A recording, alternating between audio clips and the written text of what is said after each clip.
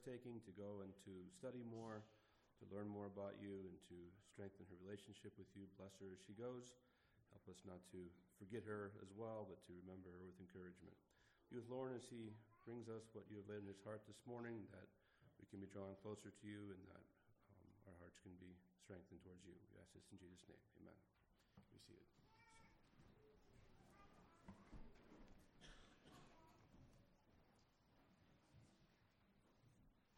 Mornings and greetings in Jesus' name this morning. It's good to have you all gather together with us here this morning.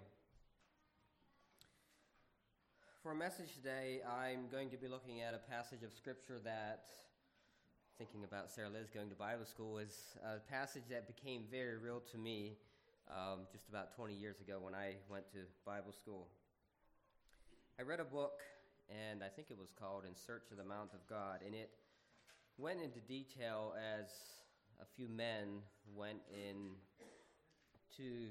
search of, it was called In the Search of the Mountain of God. They went looking for the mountain where this happened, where we're going to be reading about today. And, it just was fascinating to me as I saw or read about these men that went to this place and saw the things that still remain to this day of what God did back in the lives of the children of Israel. As you can tell from the title this morning, I'm going to be talking about the holiness of God. And as I think about this passage of Scripture, there's, definitely different emotions that are stirred up in my heart. There's excitement on one hand, there's curiosity as we explore this aspect of God. And then there's also a little bit of, maybe you could call it fear of this mighty, holy God. And so this morning we will be turning to Exodus 19. We'll be reading Exodus 19, the whole chapter of 19, and then chapter 20, verses 18 to 26. In an effort to save my voice again this morning, I've asked Josh to read the passage. So Josh, could you come up at this time and read those scriptures for us?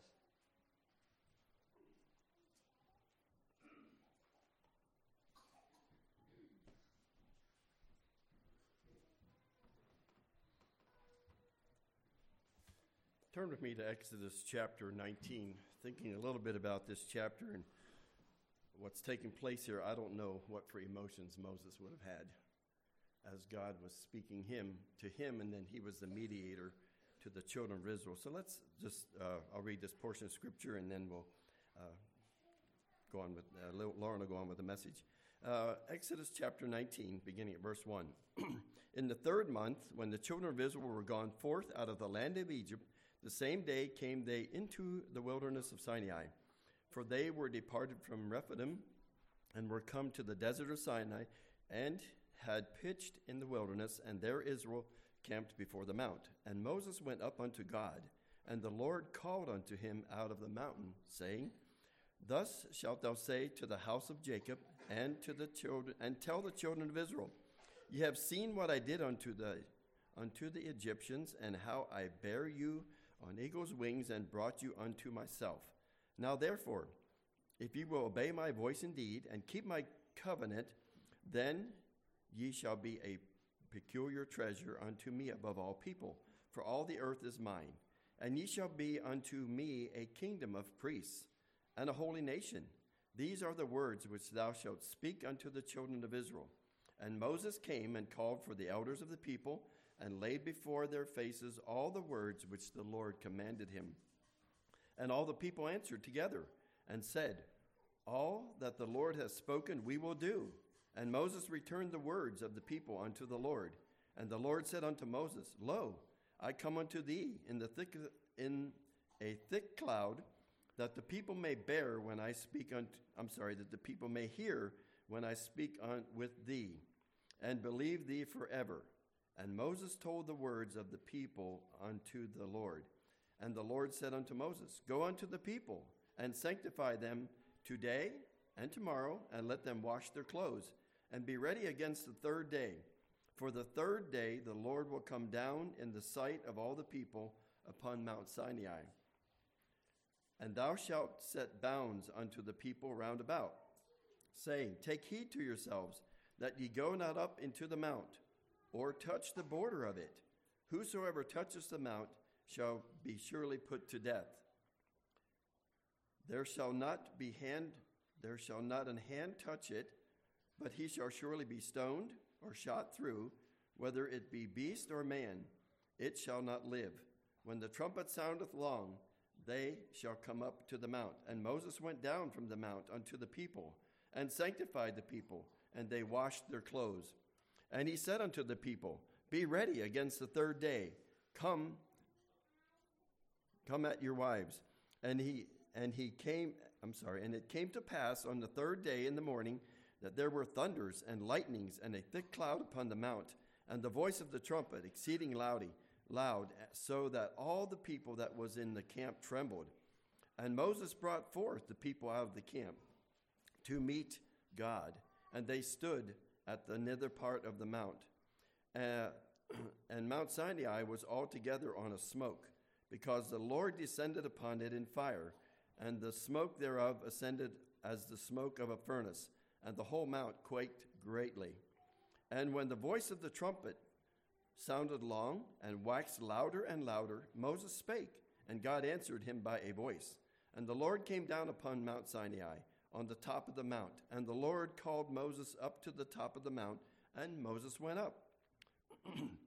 And the Lord said unto Moses, Go down, charge the people, lest they break through unto the Lord to gaze, and many of them perish.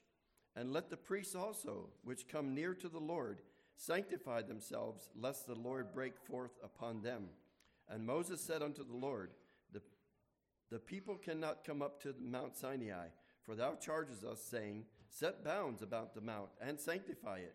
And the Lord said unto them, Away, get thee down, and thou shalt come up, thou, and Aaron with thee. But let not the priests and the people break through and come up unto the Lord, lest he break forth upon them. So Moses went down unto the people and spake unto them. Okay, let's go to chapter 20, verse 18 through 26. And all the people saw the thunderings and the lightning and the noise of the trumpet and the mountains smoking.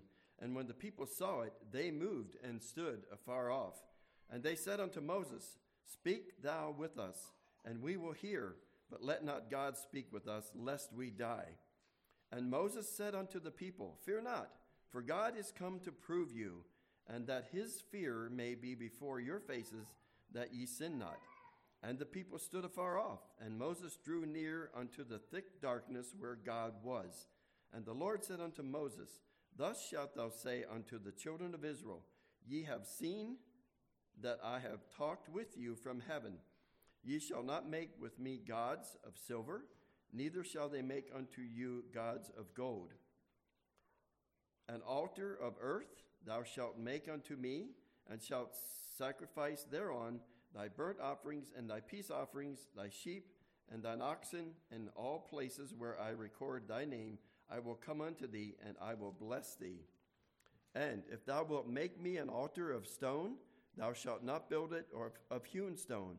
For if thou lift up thy tool upon it, thou hast polluted it. Neither shalt thou go up by the steps of mine altar, that thy nakedness be not discovered thereon.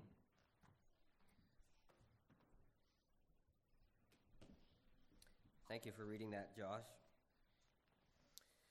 So as we read through that passage and see what the children of Israel went through and think about the holiness of God,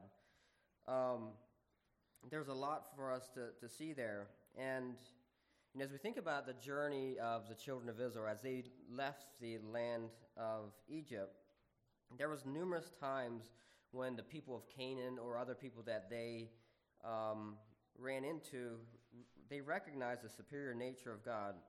And they recognized how that he was far superior to the gods that they had created and made up for themselves. And one of the people that recognized the greatness of God was, in the previous chapter, we have Moses and the Israelites. They came to Jethro, Moses' father-in-law, there in the wilderness. And Jethro said in Exodus 18, in verse 11, he says, "Now I know that the Lord is greater than all gods, for in the thing wherein they dealt proudly, he was above them."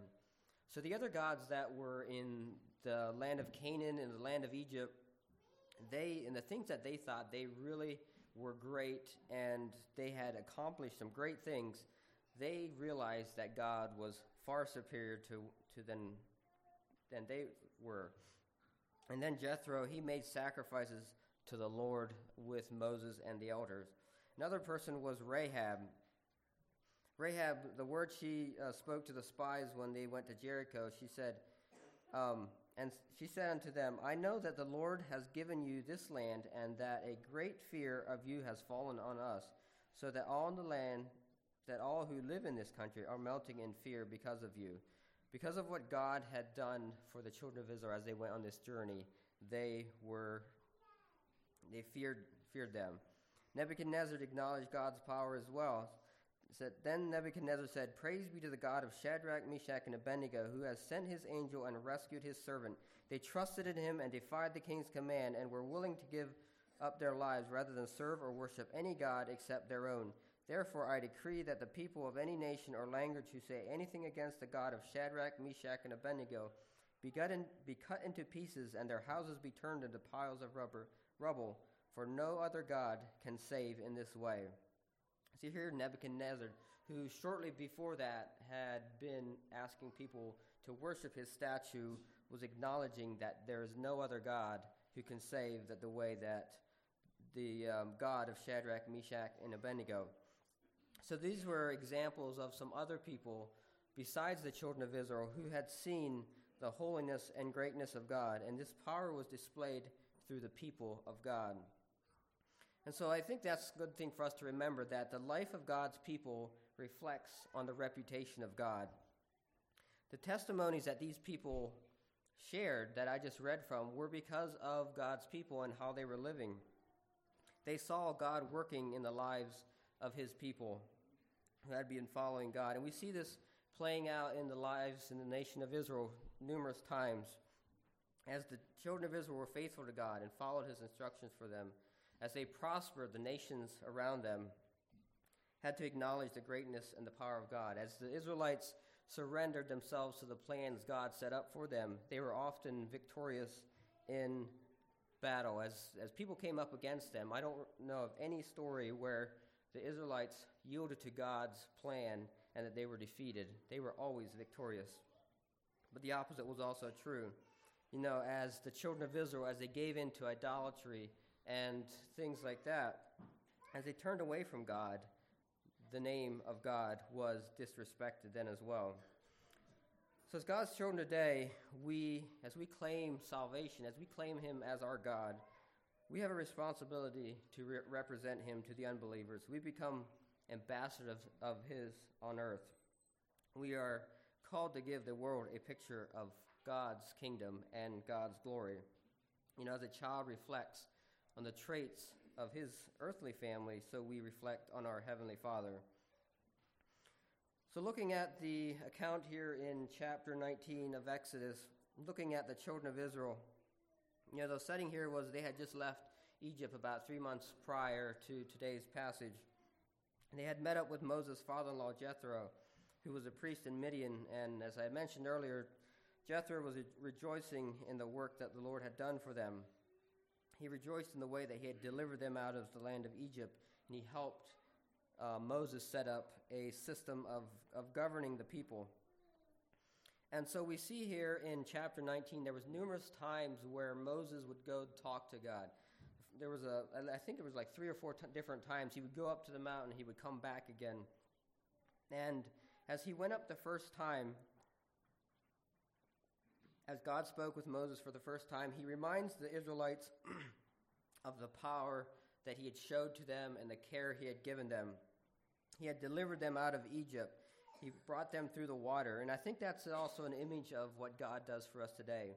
As we think about the deliverance from Egypt, our deliverance from our own bondage and sin. As we go through the water, we're baptized into God's kingdom. And I think it's good for us to, as the Israelites did here, to reflect on the character and goodness of God, what he has done for us, how he has guided and directed our lives. And then God presents them with the offer that he desired for them. He wanted to make them a special people. He said he wants to make them a peculiar treasure. And as we think about something peculiar, we think about something that's different, something that's unique, something special. He wanted to make them a special treasure. This was the offer that he gave to them. And he said to them that, if you do these things that I will command you, then I will make you this special people. So I'd like you to think about a little bit, where do you hear that in the New Testament as well? Is there a spot that God tells us the same thing? I don't know if you can think about a spot, but in 1 Peter 2, 9, and 10, I'm just going to read that for you quick. 1 Peter 2, 9, and 10 says, "But ye are a chosen generation, a royal priesthood, and holy nation, a peculiar people, that you should show forth the praises of him who hath called you out of darkness into his marvelous light, which in time past were not a people, but are now the people of God, which had not obtained mercy, but now have obtained mercy." So God has the same promise for us today, and I'd like you to notice there, when he talks to the children of Israel, he says, if you do this. Here in Peter, he says, but ye are. He's talking to people who are saved, his children. He says, you are a chosen generation, a royal priesthood, a holy nation. You who have committed your life to God are now God's chosen nation. You are his peculiar treasure. As we yield our lives to God, we become that treasure that God has in mind. And so I think that we can, as we come looking at this passage today, we can relate to where the children of Israel were that day. God has chosen each one of us as well. Excuse me. He wants us to be his chosen people too. He desires that all would come to him. So that was the first time that Moses went to talk to God, was God gave them this proposal that he wanted them to be his peculiar people, his treasure, above all else. And I think that shows us something about the heart of God.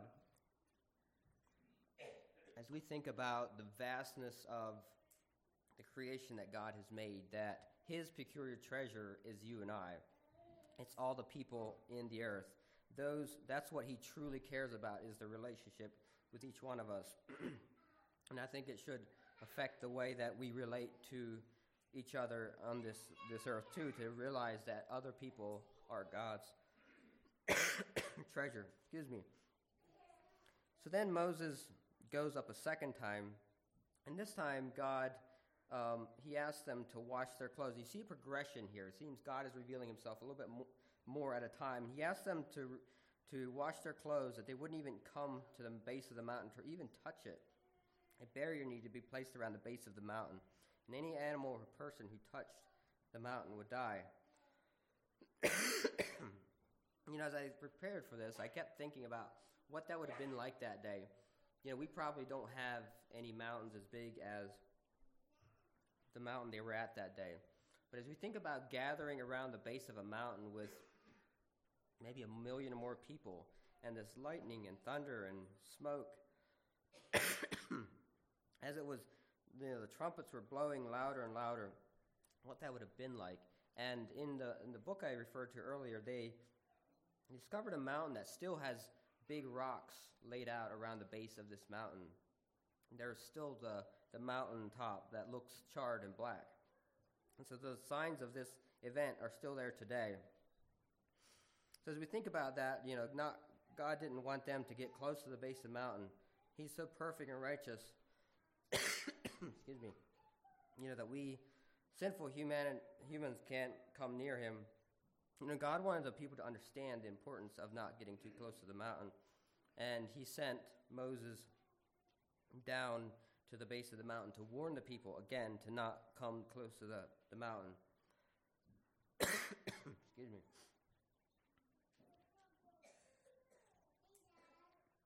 So then Moses goes up to the mountain again a third time, and then this is when Moses receives the Ten Commandments from God.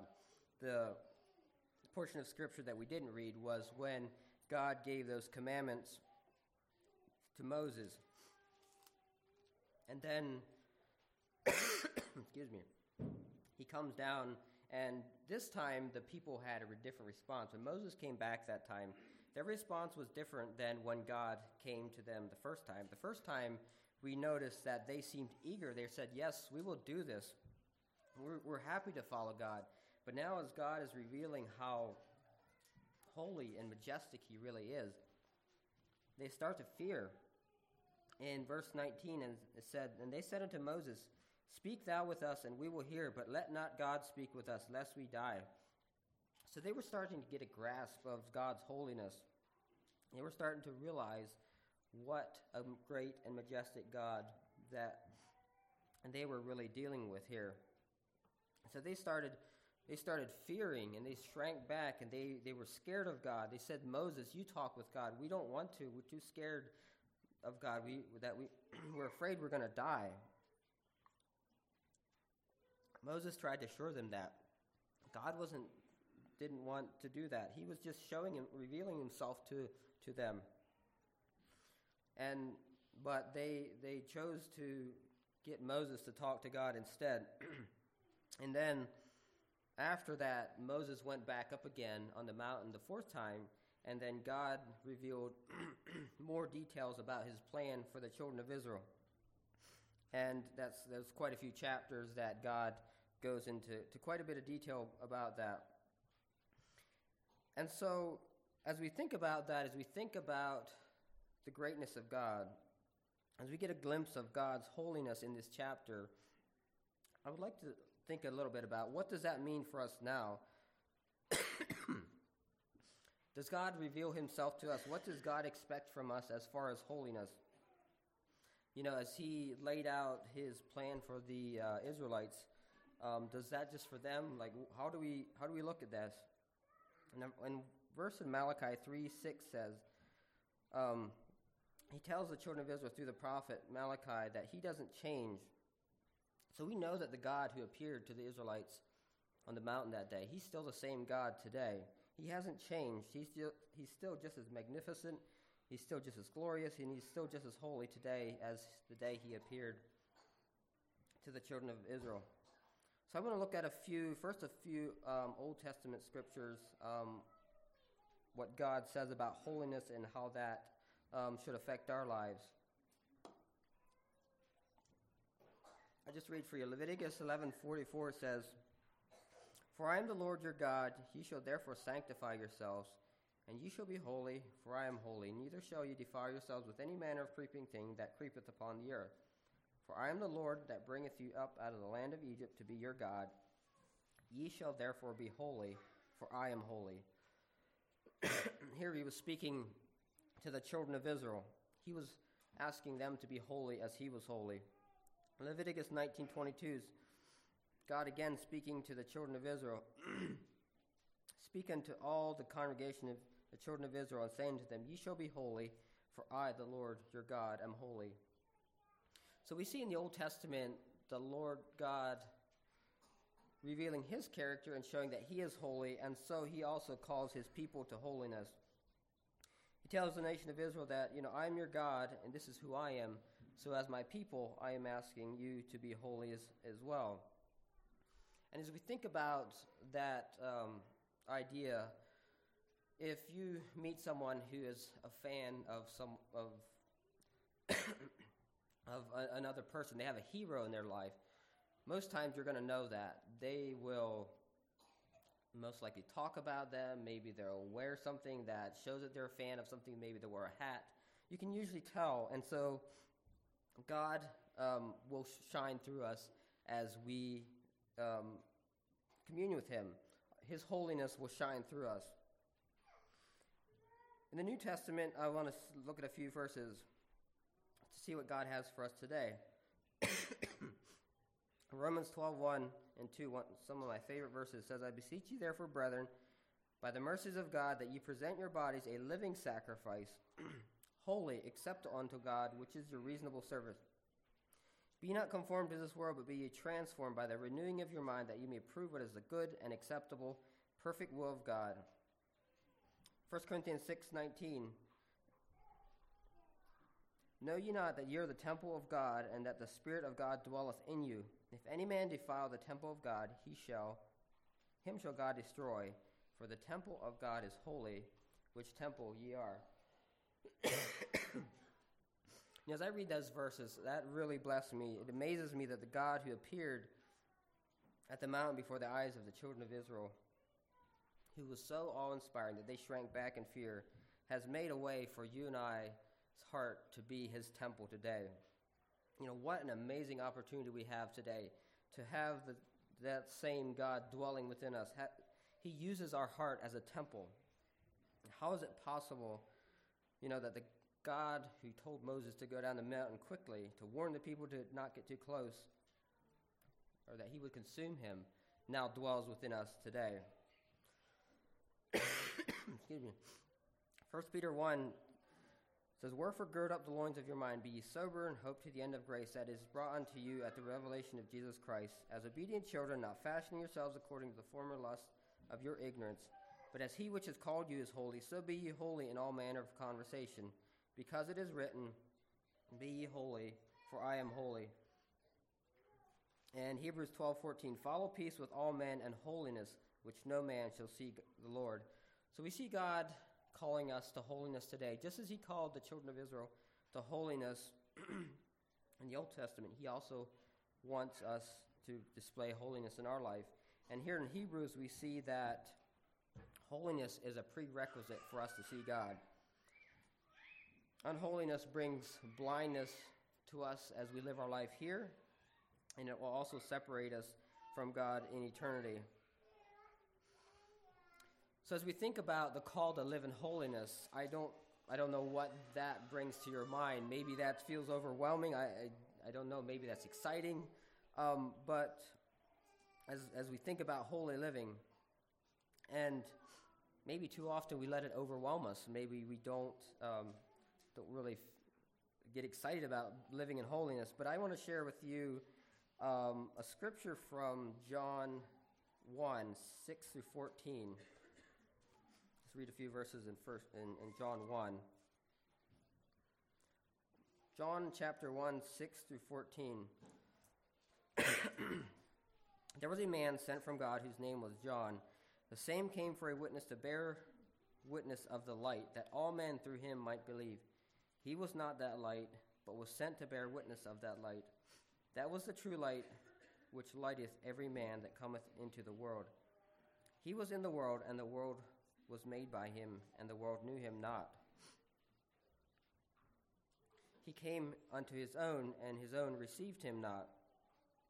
But as many as received him, to them gave he power to become the sons of God, even to them that believe on his name, which were born not of blood, nor of the will of flesh, nor of the will of man, but of God. And the Word was made flesh and dwelt among us, and we beheld his glory, and the glory as of the only begotten of the Father, full of grace and truth.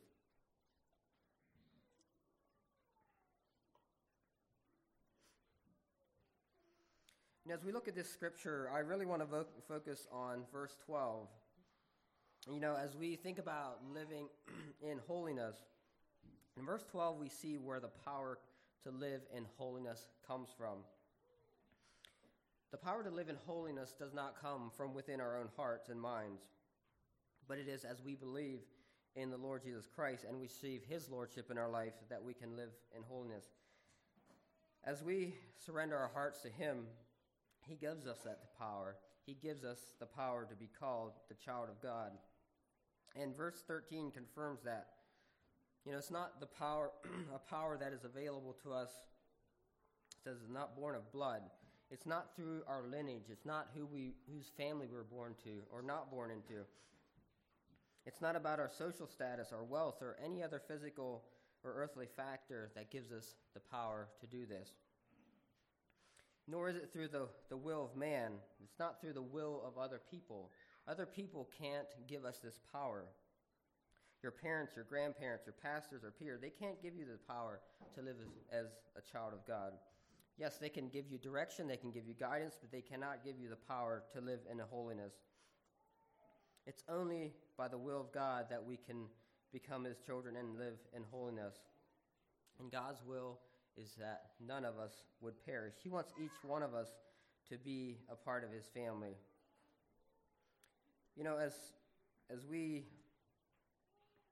make the choice to receive Christ, to allow his power to flow in our lives, then the power of God's Spirit can flow through us, and we can live in holiness and victory over power of sin and death. You know, unfortunately, there was many people in that day who lived under the sound of Jesus' teaching. They witnessed his example with their own eyes, but they did not experience that deliverance because they were unwilling to believe. They did not accept him as the Messiah who sent to them, who was to set them free. And as I think about the people who lived in the day of Jesus, the people who lived that day at Mount Sinai, there's days where we wish God would just tell us, you know, do this or do that. We wish he would speak to us in an audible voice. But I think here we have a couple examples of where we see that. Even that doesn't work. We need to have the power of God's grace flowing through us. We need to accept the power of Jesus' blood in our lives. Then we can experience that holiness. It's not by the physical things that we see. It's when we experience it in our hearts and lives. So just a few thoughts in closing. You know, as I think about this morning, as we get a glimpse of God's holiness in Scripture, and as we realize that what we see written in Scripture, you know, as men wrote this, you know, that's only a tiny fraction of God's magnificence and holiness. You know, as we see God's call for us to live in holiness, and, you know, we look at ourselves and realize our own inadequacies, it blesses my heart that God's desire is still to have a relationship with us in spite of our weakness, in spite of our brokenness, in spite of the failures that we have in our lives. And it's really incredible that such a holy God not only desires a relationship with us, but he has made a way. You know, God is so holy that he can't tolerate sin in his presence, and yet he has found a way to make sinful humans his precious treasure. And that just really blesses my heart this morning. And that's one of the miracles of salvation, that such a holy God was able to reconcile us as sinful people to himself. And I'm grateful that he doesn't just call us to holiness and then just let us figure it out on our own, but he gives us the tools to live in communion with him. You know, and to live in holiness in Christ is what's truly best for us. You know, sometimes as we live in this world, we can feel like it's burdensome and it's not what our flesh wants to do. But ultimately, God has our best interests in mind. You know, as we become aware the Spirit of the Lord is not only, you know, it's not only profitable for our, you know, physical life, our spiritual life, but it's also profitable for our earthly life. So as we continue in the journey of life that God has called us to, let's receive the power of God in our hearts and let it transform us into his dear holy children. Let's bow our heads for a word of prayer. Dear gracious, holy Father in heaven, we bow before you again this Lord's Day. We thank you for your holiness. We thank you for your greatness. We also thank you for your grace and that you were willing to give your only beloved Son, Jesus Christ, to come to this earth to save us, sinful, broken humanity. And Lord, just give us the power of your Spirit to live within us, that we might live lives that would show your glory to the world that we live in. Just pray this all in the name of Jesus. Amen.